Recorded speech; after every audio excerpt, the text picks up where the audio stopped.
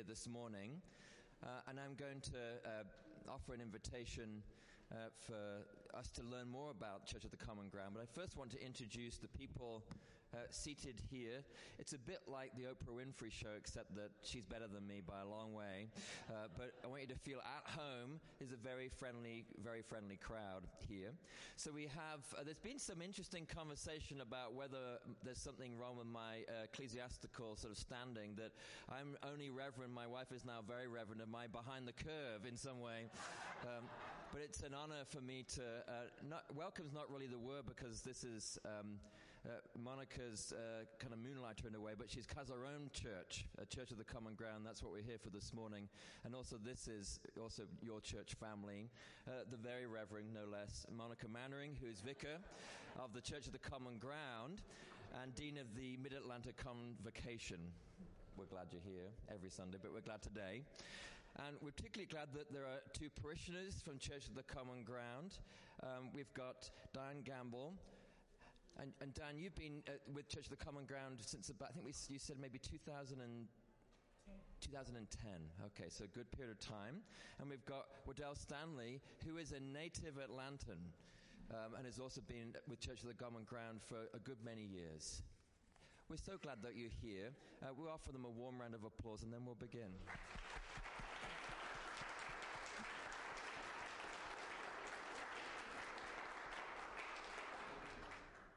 So I'm going to just ask some questions to get us going, but I do encourage you to ask questions about this ministry, which is unique in our diocese. It has some sister congregations across the Episcopal Church and beyond the Episcopal Church, but it has its own story. So I wonder if I could invite, and I'll let you be in charge, not for the first time in our lives, Monica, but let you be in charge of how you want to share the story of Church of the Common Ground, if you wanted to share that between you. Sure. Church of the Common Ground predates me by quite a bit, and actually Diane and Waddell were some of its earliest members. Church of the Common Ground, for a time, had a storefront operation, a bit of a inside space on Trinity across from the Atlanta Recovery Center. It's near to Gateway Shelter. I think we're having some audio issues. It began 12 years ago in that space and under Bob and Holly Book. Bob Book, who now is the chaplain at Covenant Community here, had a vision for this ministry for people who call the streets their home, and it was quite intentional about gathering people for the likes of AA and NA meetings. There was, at the time, a clothing closet, a foot clinic, a bit of a day drop-in type shelter for different seasons of time, but always worship outside. And some people ask me, why outside, particularly as it's getting cold, and it will get colder still? There are many people calling the streets their home who won't move inside, or who gather all of their worldly items with them, and so there's many bags and there's stuff. Sometimes people are cognizant that they haven't gotten a shower in a bit of time because they don't have a home. And so outside is a space that's comfortable for all. It's also a space that people can come into without a lot of rules. You might know that all of our social services and all of our housing agencies have rules about sobriety, being not drunk and not high, perhaps being well medicated, and so not under psychosis of any sort. And that precludes a large number of people who live downtown. And so outside, we can say, everybody come all of the time. And that seems to work well for our community, even in instances like those of you who were part of 9 a.m. this morning experienced, when people come needing very much to say something and say something loud. Sometimes people come angry. Sometimes there might be a threat of violence. But outside seems to be our gift, because there's always space for people to walk away, or for us to walk away if need be. Bob and Holly Book were in this ministry for a good several years, and then my predecessor, Mary Wetzel, served for 7 years. And at that time, the ministry went entirely outside, so that storefront shop on Trinity closed down, and we've been doing our morning prayers a couple days a week just outside by the Capitol, our Bible study outside in Woodruff Park, our foot clinic outside right now in St. Luke's Park, and lots of our gatherings for formation and fellowship take place outside. Diane and Waddell both encountered the ministry when it had momentarily been inside, and I want to invite them to share their story of how they came to know Church of the Common Ground and what situation they were in life when they encountered this church. Hi, everyone. Hi, Diane. When I first started Common Ground, I had moved here in 2007, but I didn't know nothing about Woodrow Park until 2010, when Mary was the presiding vicar. And I went one Sunday. I went because they were giving out food. I'm just going to be honest. That's where I went the first time. The second time I went, I started to listen to the word. And for the first time, out of being raised in church, I heard the word clearly. She explained how you're supposed to live and how you're supposed to help one another, not look down on each other. If you can't help, if you got to look down on that person, how you going to help them? And I kept coming back. And then when Monica came, she explained it a little bit more better. And it seems like now, since she's been the vicar, a lot of more people have been coming and listening to the word and getting the fuller understanding of what it really means.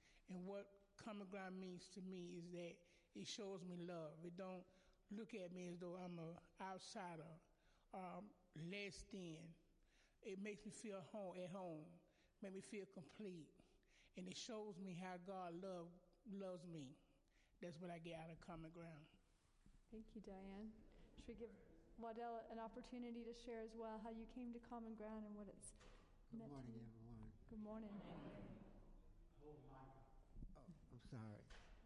My story is long, but I can shorten it down. When I came to Common Ground, I had put myself in a position that I had made a mistake. And I was looking for some kind of salvation or some kind of assurance that I wasn't really lost. This is my home. I raised here. But one day I was hungry, and I stopped by Woodruff Park, and I fell asleep. And I woke up, and there was these people here. And the lady asked me, she said, "This is Common Ground. Would you like to join us?" And I said, "Yes, I'd be glad to." But I knew they had something to eat. So at the end of the church service, this lady came by, and she wanted to pray with me. Her name was Pastor Mary. And she asked me what was my problem and what did I need to ask the Lord for. And I told her, and she prayed with me. And the next day, the very next day, my prayers were answered. I was so excited and flabbergasted by that. I went back to see this pastor the next Sunday, and I told her what had happened, and she was so overjoyed. And I've been going to Common Ground ever since. After I found my place, I stayed gone for a while. Periodically, I go back and see her. But this last time I got sidetracked in life, I went back and she was gone. And I met Pastor Monica. They said Pastor Mary was ill, and she said she had to go home and stay. She was not going to come back, so I haven't seen her anymore. But I've come to know Pastor Monica, and she has the same qualities. She prayed for me, and behold, and before I knew it, I had me another place to stay. It seems like every time I go to Common Ground, I get a blessing. I get a blessing. And it makes me so happy to be there. I haven't been this time in a while, maybe 2 months, 3 months, because I had a medical problem. And I've been anxious and grabbing that time to come back to see Pastor Monica. My reasons for being in that position, being common ground, was because I had family problems. And sometimes you have to walk away to even, just to keep the peace. And in my case, to keep out of jail. So I just walked away and I found common ground. And that's how I know common ground. Thank you, Adele. And We also were on a field trip. and it's a joy to be in common ground.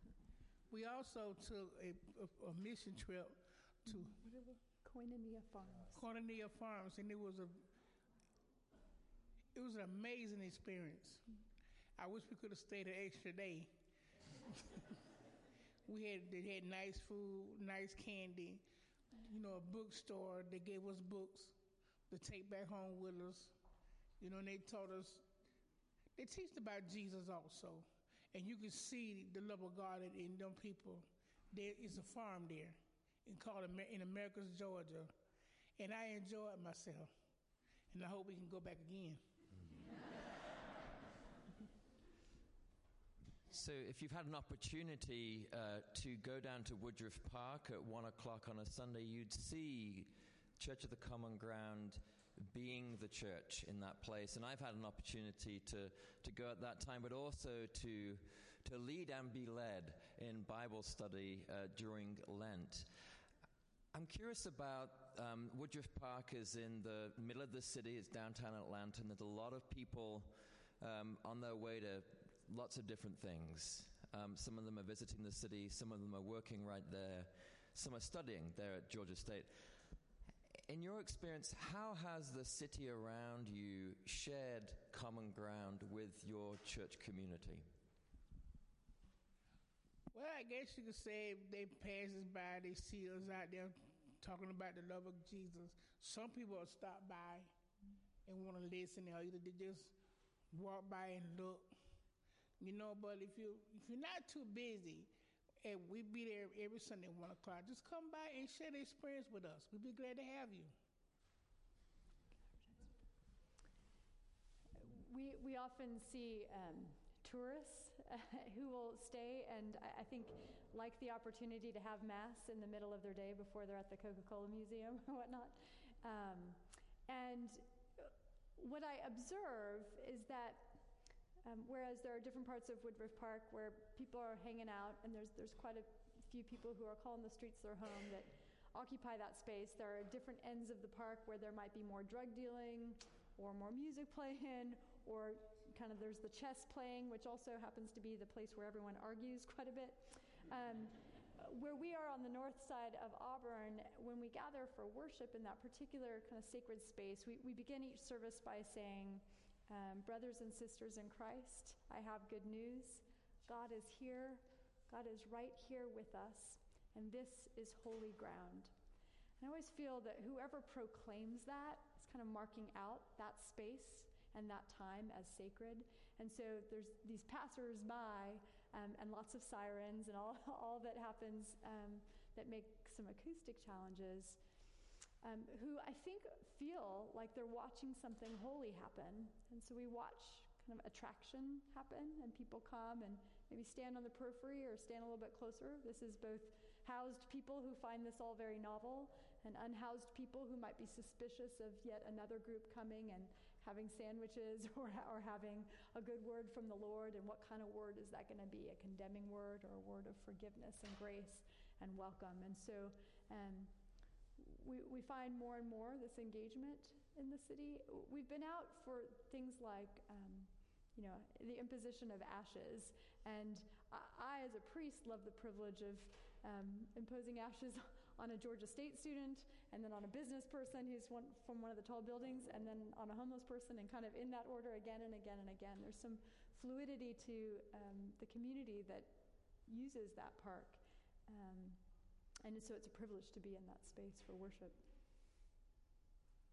More question I'd like to then open up to the floor. And the other question is how the mission of Church of the Common Ground as a worshiping community, primarily as a church community, how its mission also interacts with this city and the range of provision, and also maybe the missing pieces in provision in the continuum of care, or just more generally with the city or with the police department. How is the Church of the Common Ground's mission, how are you seeing it most interact with the city in that regard? Sure. Is that a question you want me to answer? Or? All right. Want to make sure. We've got experts in the room too, because Diane and Waddell, I think, both know that there are many, many resources and social service agencies that they might go to for help when it's been help with housing or food or any number of things, sobriety and such. So we're a great referral source, and I spend quite a bit of time cultivating relationships with people who can do some of that social service agency work. Sometimes people approach me and say, yes, but what do you do? You worship, and what do you do for the people? And I say, well, we're church. In the similar way that church is church for y'all. It's not probably the place where you get your housing or your food. You go to shops for those kinds of things, or the bank or whatnot. And so we really have been honing in on being church well and being really uniquely and only church. Diana and Waddell have been talking about food got them there the first time. I will say that we do have sandwiches, and that's because when we gather for worship and for Bible study, because homelessness is a full-time job, and if you pause to worship for 2 or 3 hours, you are not in the food lines across town, and you will not get lunch or dinner. And so we provide food kind of as a placeholder. Central Atlanta Progress has agreed to be a great partner with us and allows that to happen. Some of you may have heard about last November, pastors like myself were being arrested for handing out food at Hurt Park and Woodruff Park and elsewhere because there's a number of complicating factors about the delivery of food, making sure food is safe and going to be healthy and not contaminated and such and such. It produces some waste. Church of the Common Ground, Diane and Waddell are strong members who know that we clean up actually before we worship. The space is not always very clean. And then again after we worship. So we are in the good graces of the city for our partnership in that regard. We are in regular conversation with all the agencies that have stuff to give out, like a bunch of coats. Winter is coming. If you would like to give me all your coats, I'll say thank you so much. I'll make sure they're put to good use, and I usually will back my van right up to Crossroads and donate all the coats, and then they give all the coats out. That's because they have space, and they have an organization and a distribution system that works for them, and we don't. Imagine you give me 30 coats, I have 70 people who are cold at worship. You give me female coats, I have mostly male. We open the back of the van. Why does Diane get a coat and Waddell not, or the other way around? So we kind of stay out of that business of distribution and whatnot, but we make a lot of referrals. You might know that Atlanta's fairly organized about homelessness and about seeing homeless people housed. So there's something called the continuum of care. Everybody gets in the system. The idea is that you will get housed. You kind of get in the queue. We know your profile. Are you a veteran? Are you HIV positive? Have you survived domestic violence? What is your mental health status? Are you on disability? And there's kind of a whole system that shakes that out. The reality is that 94% of Atlanta's population of homeless people are African American and male. There's 3,000 people on any given night out on the streets sleeping rough. There's about 7,000 people kind of in and out of chronic homelessness. But of those 3,000, we're wanting everyone to get housed and get in the system. Again, the harsh reality is that there's about 800 beds that we can get people into. So do the math. Not everyone's getting a bed. Not everyone's getting help or the services they need. When winter comes in, and it felt this morning to me as a Californian like it rolled in right this morning, we'll have some open up rec centers and whatnot. So Church of the Common Ground serves as a church who cares for its people. We'll put that up on Facebook. I'll make some phone calls. Sometimes we round people, make sure that everyone's tended to and cared for, but we don't have, again, a space to invite people to come. So again, the referrals are really important to our ministry. I wonder if you have some questions here in the room. I'd love to give you a chance to ask. Thank you, Diane and Waddell and Monica. That's fantastic, and it's great to learn more about it. How can we help and show the love, recognizing that so many resources that might be donated actually are then passed along? Is there something we can do directly? Yes.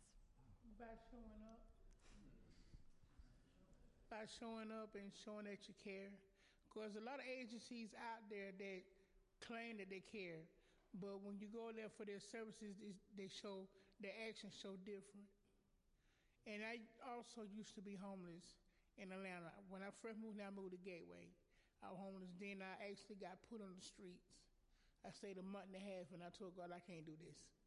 Homeless was not for me. But I thank God that I got a place. And I also helped Waddell moved in with me because he didn't have nowhere to go, and I told him, you can stay with me. And it's one thing I like about Common Ground, they don't discriminate. They help the homeless. They give you, if they don't have the resources to help you, they give you other resources to go to get help. And that's what I like about Common Ground. They take time with you. Not only get to know you, but to know what your needs are. If they can't help you, they'll pray for you. Sometimes a prayer can go a long way than handing me a coat. Because I can give you my coat, that doesn't mean I want to help you. But if I show you that I want to pray for you, I'm showing that I do care about you in some way or another. Did you want to say as well? I'm kind of a melancholy guy. I go to church, I do things, but I don't express my feelings too well. I've been homeless off and on for the last 15, 20 years. And there are organizations out here that will help you. And some will send you through a whole lot of roundabout stuff. They'll tell you to go here, go here. They just send you all the way around the block. And it's kind of aggravating. And I tell them sometimes, why don't y'all have a direct communication line? You have to send me over here. I have to make a phone call here. And I got to go back over here to talk to somebody. What's all with this? I'm trying to get some help. You sending me all across the city. And you're not helping me. You're hindering me. So I wish it was somewhere that you can go somewhere and find a direct helpline. Somebody's going to directly help you right there instead of sending you down this street, over that street, and make a few phone calls. It's just a waste of time. But I've always managed to get out the streets. I always managed. I might stay maybe a month, 2 months, and I just get out. I stayed at Central for 5 years, off and on. I stayed at Peachtree and Pine for 10 years, off and on. And that's the most terrible place I ever stayed in my life. I wish they had to blow that building up, to tell the truth. But they didn't do that. Mm-hmm. So, from my perspective, it's people out here to help you. And I'm grateful for them, because some of them helped me. But some of them just see you all the way around the circle. And it's inconvenience. It's inconvenience. Mm-hmm. And I wish it was a place that you wouldn't have to go through all that. Somebody say, well, have a seat, we'll be right with you. And then maybe an hour, maybe 2 hours, you come back and help me with what I need. Instead of sending me out, say, oh, you got to take this paper and go down here. And here's your phone number, call you. I don't need all that. So I wish it was a place that you just go and somebody help you in a couple of hours. I can wait, I'm patient. But I don't think it's no. I appreciate that, Waddell, you've brought that up, because from my vantage point, people are spinning their wheels quite a bit. Interestingly, good organizations are spinning their wheels quite a bit too. There are a number of organizations, we're all kind of grant funded. We're all searching for money all of the time. And then once you get your grant, you're locked in to help this particular person. I joke that, oh, this organization over here, they can help you if you are a veteran, HIV positive, have 1 foot, 3 eyes, and a green pile of hair coming out of your neck. Then they'll help you. that the profile is very, very specific, very bizarre sometimes, and restrictive. And so sometimes people can't find the help they need. To your question, Brandon, which I appreciate, Diane gave the prophetic and correct answer, and it was beautiful. Come and be with us. We're a church. There are big global problems to solve about poverty. There are Atlanta's homelessness crisis to solve. We, however, are a church, and we want you to come and see people in a new light. We want you to come and engage, come and don't judge, but be alongside, just as Diane invited you to be. I'll answer that question. I want your money. I'll be fine. I want everyone's money because for us to come and be, I recognize that many have busy lives, and so we actually really rely on our supporters of this ministry so that I can employ more staff to go and be the street outreach workers that we need. The city has kind of clued into this and said, let's fund more street outreach workers. So right now, a bunch of different agencies. United Way has a street-to-home street outreach worker, and Partners for Home has their street outreach. Mercy Care has it. So we have some people walking different streets, sometimes duplicating efforts and sometimes not reaching certain streets at all. So this is why I referenced in my sermon, I've been taking these walks with people to show them, look, I don't think we're touching this or this or this or these people or these people. Many organizations have approached us about employing their street workers, their social workers, to shadow us, to be with our church. And I am very, very protective of our church, and I said, yes, I think so, but like 20 yards away. So that when people come to Church of the Common Ground, they do not think that they have to be on a linear trajectory towards getting better and doing better. Just as any one of us perhaps have spent some time in depression or abusing substances or any number of things that may not be good for people but aren't solved in a day.